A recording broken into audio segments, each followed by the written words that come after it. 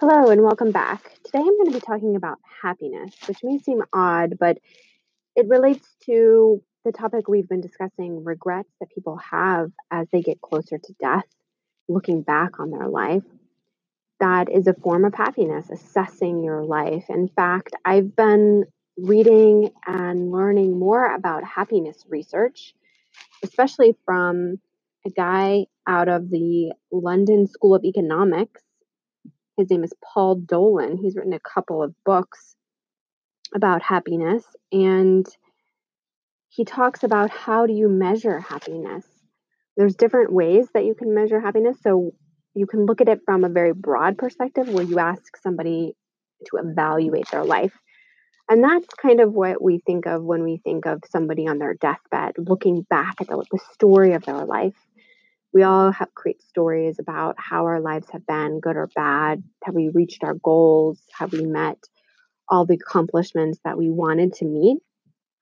And that's called the evaluation type of happiness. And then there is the experiential happiness, which is the day to day, moment to moment happiness.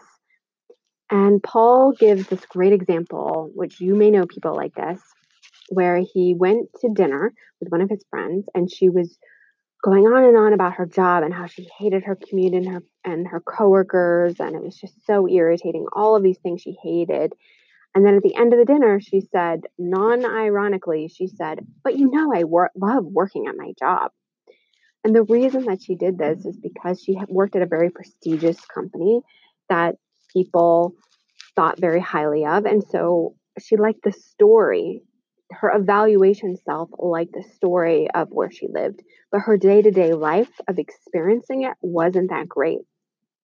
And I think about this a lot. I think it's one of those things. I think it goes along with the saying, be careful what you ask for, because people often think that they want something, but then the actual reality of it is not that great. And there's this trade off between the story and the reality. Now, if the story is really, really great, then you may put up with a not so great reality. Um, and that's the interesting thing about happiness is that we're all trying to maximize our story. We're all trying to impress other people with our story or impress ourselves with our story. But then we also want to wake up and on a day to day, moment to moment basis, live a happy life. And that can be very different than the story that we're telling. And I think this goes back to all of the ideas of convention that I've been talking about. In fact, Paul Dolan talks a lot about this. He when I talk about convention, he talks about narratives. He calls them narratives that we tell ourselves, that we need to buy a house, that we need to have kids, that we need to get married. And research doesn't show that that actually makes us happier from an experiential point of view. So there's this conflict here of measuring happiness. And we're trying to balance that out. We're trying to figure out how to make those both awesome and fabulous. And so at the end of the day, we feel great about both those things.